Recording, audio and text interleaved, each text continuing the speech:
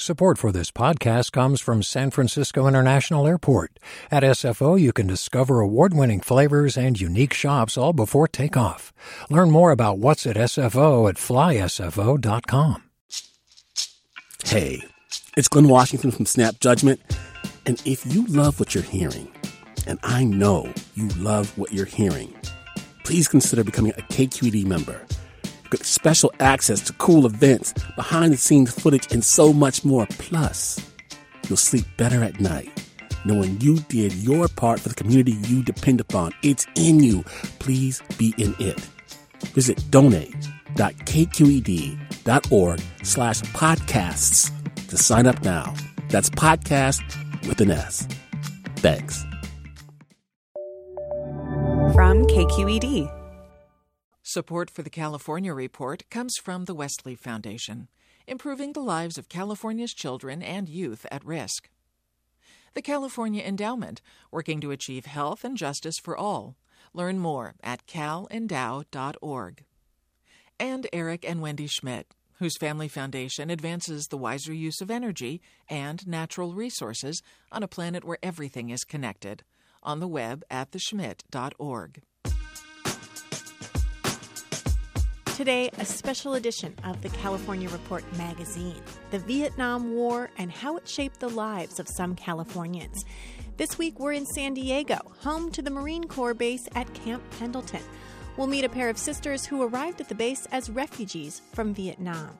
I remember that's where our tent was, and that's where I played hopscotch every day in front of the tent. Not all the battles were fought in Vietnam. Enlisted men were also fighting a war against racism within the ranks. Symbolically return all Vietnam medals and other service medals given me by the power structure that has genocidal policies against non-white peoples of the world. We'll hear how that revolt took hold at Camp Pendleton and sparked an unlikely friendship. I'm Sasha Coca, and this is the California Report magazine. Your state, your stories.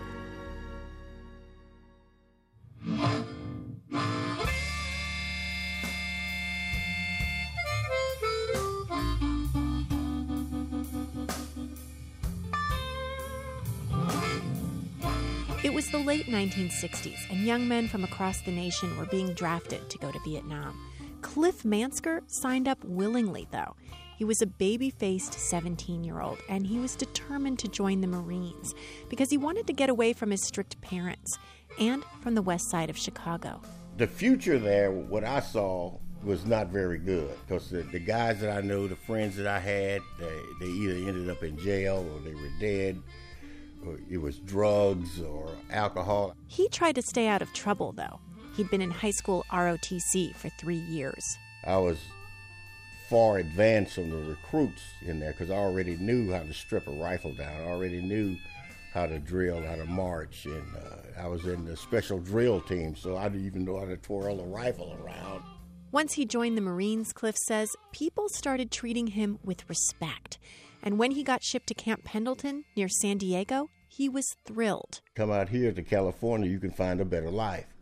And so that's what I did, that's what my brother did, and most of us, the young men in my family, did. At Pendleton, he connected with other African-American Marines. Together, they listened to The Temptations and James Brown.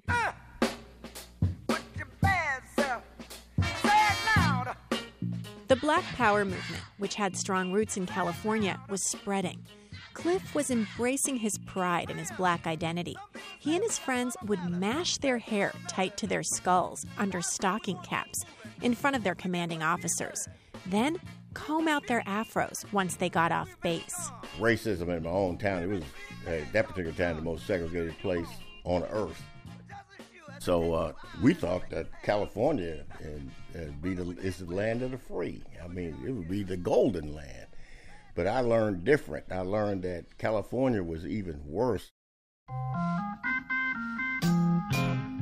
Just outside Camp Pendleton, in the beach town of Oceanside, another teenager was growing up in the shadow of the Vietnam War. Her name is Teresa Cerda, and her mother was a farm worker picking strawberries and string beans.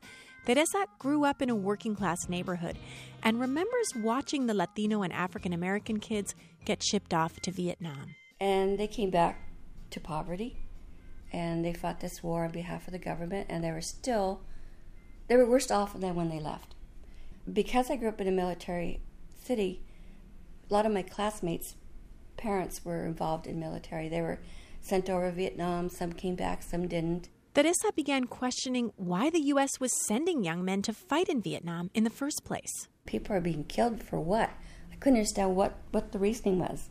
I started digging into what I thought were some of the reasons, and they weren't right at all. And so at age 16, she got involved with the Movement for a Democratic Military, a group organizing GIs to stand up against the war.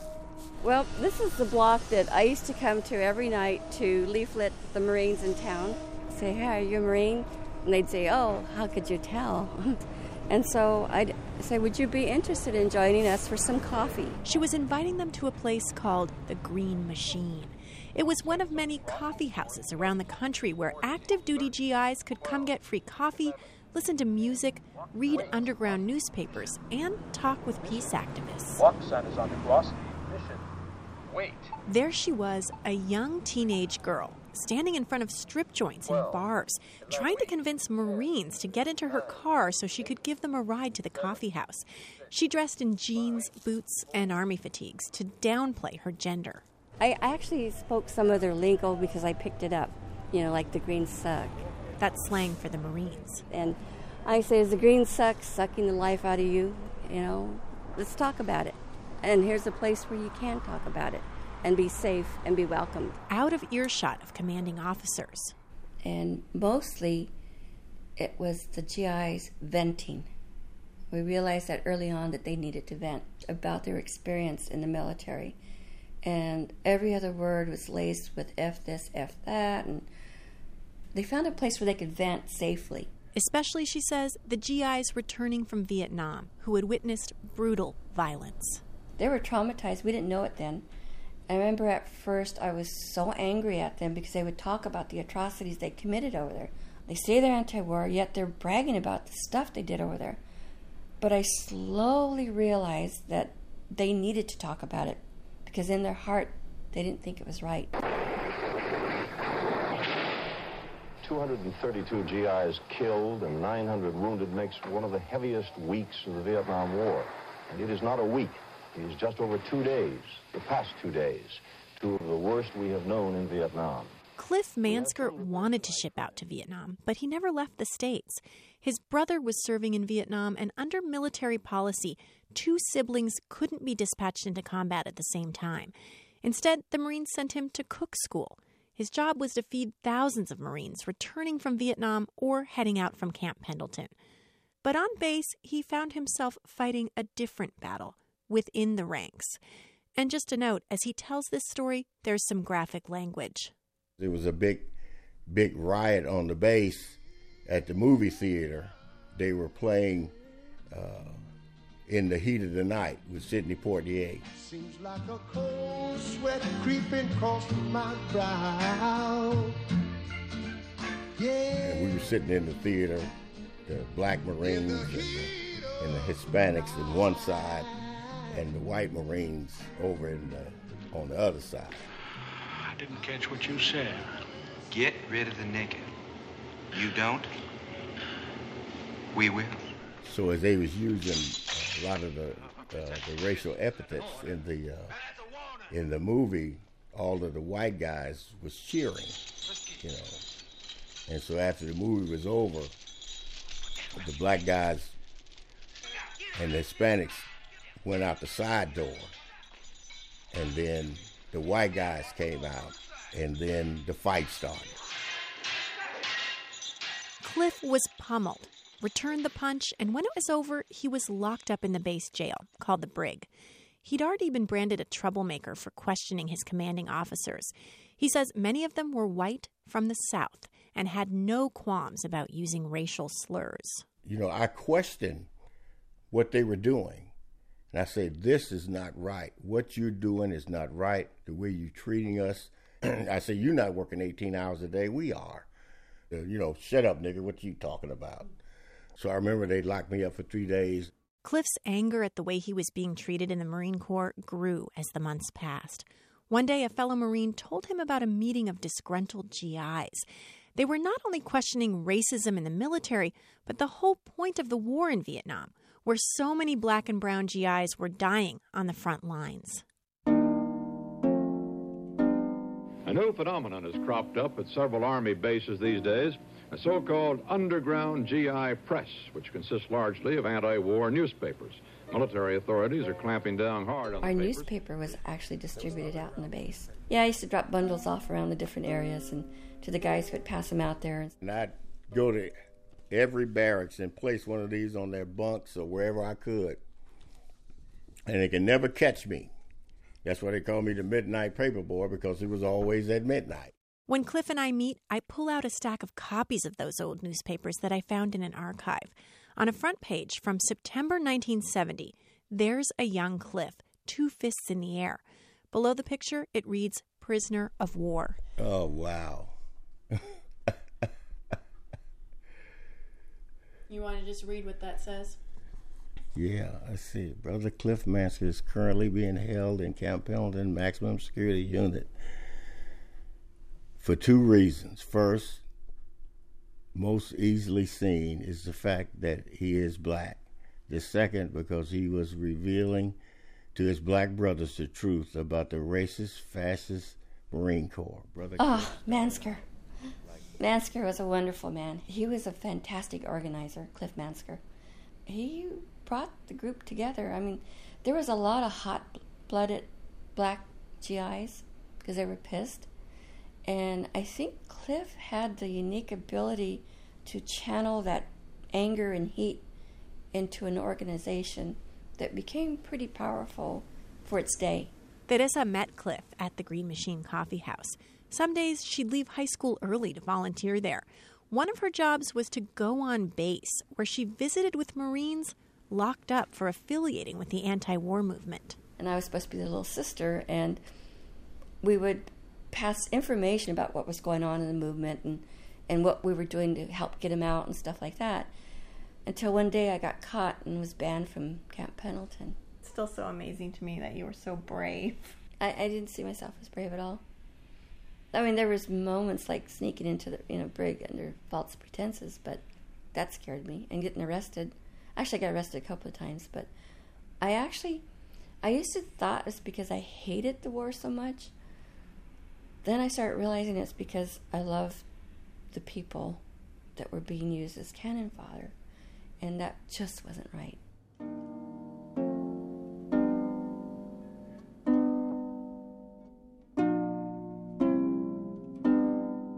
Some of those Marines attended her high school graduation, cheered when she raised a fist, "Power to the people," on stage.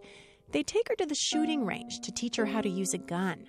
And Marines like Cliff Mansker stood up for her when her classmates called her a commie. And what I remember about Cliff is that he had these hands that were so expressive. And I remember he used to sing to me. We were so close. We were such good friends. He's just a wonderful, gentle person with a lot of fire in his heart. Cliff and Teresa had lost touch after the war. Once I met Teresa and learned her story, I searched for Cliff. And through Facebook, I found him living in Moreno Valley. He agreed to make the 2-hour drive down to Oceanside to see her. This is you!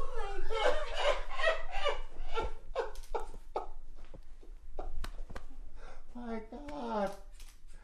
Oh, it's so good to see you. Same here. Oh, I'm going to cry. Don't let me cry. Today, Teresa is a grandmother of 4. She's got a shy smile, wears jean shorts and flip-flops. Cliff is a pastor at a Christian church, married with 2 grown children. It's been 47, 48 years? Yeah. Oh, wow. Let me see your hands. Oh, they're the beautiful hands I remember. Oh, I'm so anxious to hear all about your life from this. Cliff is wearing a baseball hat that spells out Marine in bright capital letters. This was probably the strongest friendship I had with a Marine.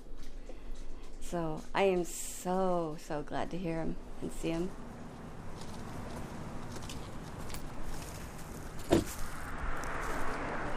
Memory lane. It kind of reminds me of this one, because this one, it kind of had like a little porch. Teresa drives Cliff down a quiet residential street. Small houses, front porches, fenced-in yards. They stop at the bungalow where the Green Machine was headquartered. In the 60s, prominent anti-war activists came by to show their support. So you guys, was this the house? You said Angela Davis stopped by the house. She stopped by the one in Vista, but she also stopped off here. And so did Jane Fonda. As an anti-war group in a military town, they kept their guard up. Organizers took turns patrolling the yard. You remember the sandbags we had at the... I remember them well. I remember they were stacked up on the porch here. We had barbed wire, I believe, on the sides of the fences so that we could keep people from sneaking over at night. So what was it that you guys were afraid of? We knew we could get attacked, from crazies, or whether it was going to be from the police or the military or whoever. It was obvious the authorities didn't like us. One evening, after a meeting of peace organizers and Marines, someone, no one's sure who, machine-gunned the front picture window. I had just left the house with a group of Marines to take back to the base. When Teresa returned, she saw the bullet holes and found out that Jesse Woodard, a young off-duty black Marine, had been shot and wounded. Earlier that night, she had sat in that very spot by the window. I kept thinking, why wasn't I hit? Why did they wait for me to leave? It wasn't until years later I figured that they didn't want to make a martyr out of a high school kid.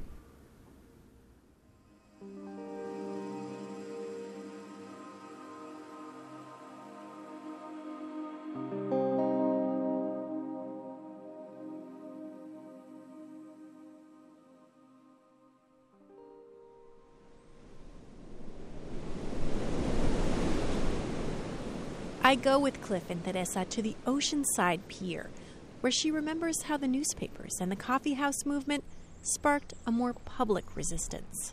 This is the home of our humongous anti-war march that was led by the GIs, active duty GIs. Yeah. And we followed behind them, and there were thousands of people here. It was huge, huge, huge. Cliff couldn't march that day. His superiors at the base ensured he was locked up in the brig. While we're standing at the pier, he dredges up a memory of one of the many times he was punished for questioning his superiors and questioning the war. He says he was handcuffed and led to the maximum security unit, where his fellow Marines began to brutally beat him at the direction of a commanding officer. They surrounded me, and so then the scuffle ensued. And so they were swinging fists, but it was so many of them. And I remember them holding my arm up, and he was grinning as he was taking the scissors, cutting off my black unity band. He said, "You won't be wearing this anymore." The black unity band was a bracelet made out of shoestring. Many black Marines wore it as a symbol against racism. Cliff's commanding officers accused him of violating the dress code and disobeying orders. He got 30 days in the maximum security unit. The whole place was just filled with nothing but black Marines. Nothing but black Marine. Cliff was court-martialed on 22 charges and faced a military trial. He recalls one commanding officer going ballistic on the stand, spouting racial epithets. After that, he says, the charges were dismissed.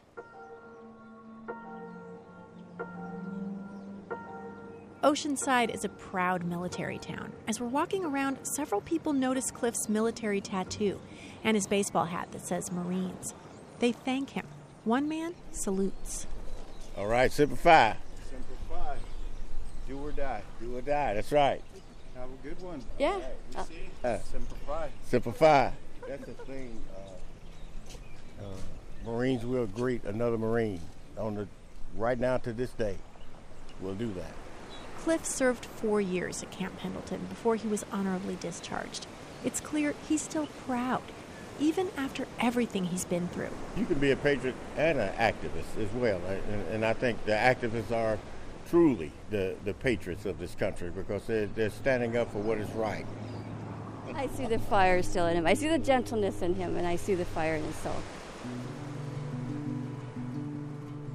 Looking back, Teresa says her time as an organizer listening to GIs share their traumas probably shaped her career as a community college counselor. The Green Machine and other coffeehouses near military bases were key in building the GI movement to end the war in Vietnam. That movement grew to include active rebellion from GIs across the country, some refusing to sail ships, others refusing to go into combat or going on strike at their bases. Seeing members of the military openly protest helped turn the tide against the Vietnam War. Yet this activism from within the ranks has almost been obliterated from the historical narrative. After spending the day reminiscing together, Cliff Mansker and Teresa Cerda share a long hug. Then he gets in his car for the drive back to his family and his church. You know what? You didn't give me your number. I know. It can't be another 47 years. Yeah, it can't be another 47. I don't think I could last another 47 years. I know. I'm going to go back home and email him. Hi. How's it going?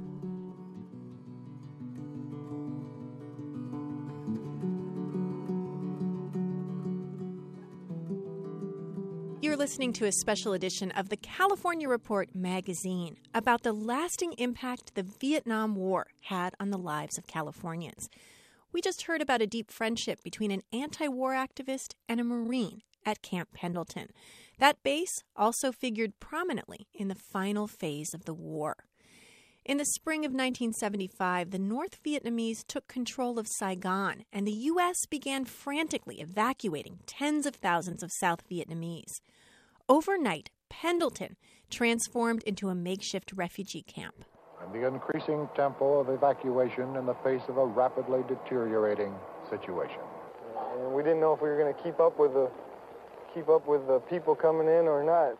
The Marines had 36 hours to set up tents, toilets, and showers before refugees started arriving. There was approximately 2,980 tents, and there was approximately 50,000 people here. That first wave included two teenage sisters, Evelyn and Jessica Kheo. They hadn't been back to the base in 42 years. We meet up for a tour with another former refugee, Philip Nguyen. He's now an engineer here at Camp Pendleton. I know you can remember. What camp were you in when you were here? Camp 5. Oh, me too. Really? We were in Camp 5 too. Jessica and Evelyn came from a well-to-do family in Saigon. They spoke French, wore fashionable dresses, barrettes in their hair. They were sheltered teenagers. Their mother hardly let them out of her sight. So coming to Camp Pendleton felt like an adventure. It looked pretty to me. I never camped before, so it was kind of like camping. I'm sure my mom was not happy, but for me it was fun. They used scratchy army blankets to keep warm, shared a tent with two other families. They remember long lines for food, except on the days hot dogs were served. It took the Marines a while to figure out what the refugees would eat. Evelyn recalls undercooked rice and no fish sauce. There was one Marine guy. I think he served in Vietnam, and then he learned how to eat a fish sauce. So in a way for him to connect with the refugees, he would walk around in his pocket with this little fish sauce. And then whenever he wanted to, like, maybe flirt with, some young lady or, being friendly with the kids, he would pull out, I got the fish sauce, and even say that in Vietnamese, I have nước mắm. There's a lot of nervous laughter as these two women, now in their 50s, remember being vulnerable teenagers starting over in a new country. But for all their funny stories, they also recall the pain of watching adults in the camp traumatized by the war. There was a woman, she saved the rice, and she would dry the rice out outside of her tent because we went through the war, and so always worry about not having food. The base is dusty and hot. Helicopters hover above us, and Marines in fatigues walk past metal Quonset huts. It's hard to tell there was once a refugee camp here. But one Marine we meet on base remembers it well. Michael Duran helped maintain the camp during the war. He was also in Saigon, helping refugees onto helicopters back in 1975. We left 1 week before Saigon fell. Yes. If you get out before the fall of Saigon, you get out ahead of the rush. Because I was there for the rush. I mean, it was still a war going on. We were still being assaulted. So just packing them into the helicopter was our main concern. We wasn't thinking about how many can get in, just get them in. What do you do with these people who want out? Refugees who have had enough of the enemy from within. The Marine Corps created a training film to guide the effort. Your job when you encounter them? Where possible, to take care of these refugees. To bring them to a place where they can be safe, where they can learn to believe in life again. If this is truly Camp 5, then I'm pretty sure that we're just right over here around this bend, because I remember that's where our tent was, and that's where I play hopscotch every day in front of the tent. We finally reach Camp 5, one of 8 clusters of tents on the northern part of the base.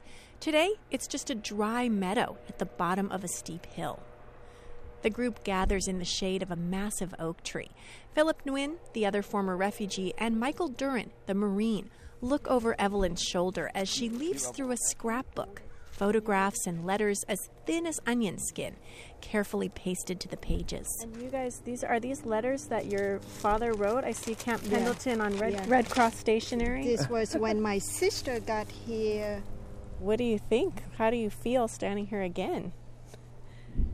This is truly a land of opportunity, but I think this country is very paradoxical country. Like, we would create war with everybody, but then we also help people the most.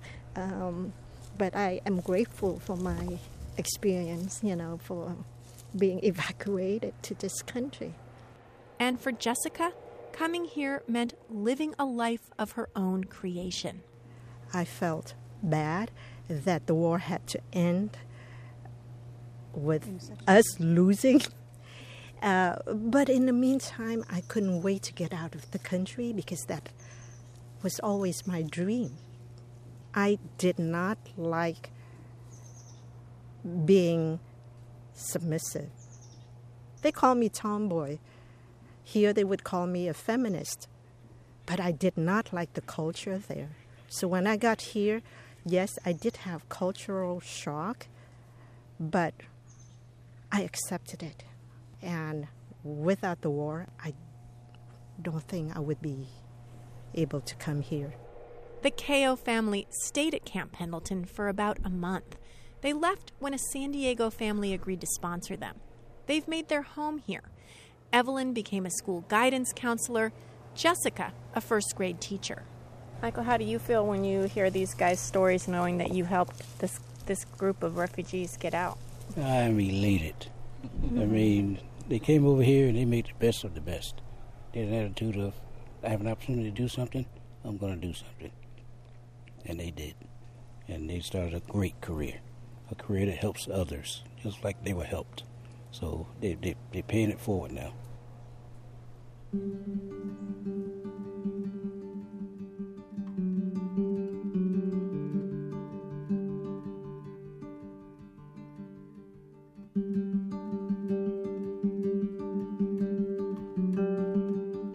You've been listening to the California Report magazine, a special edition about Californians and the Vietnam War, a production of KQED Public Radio in San Francisco.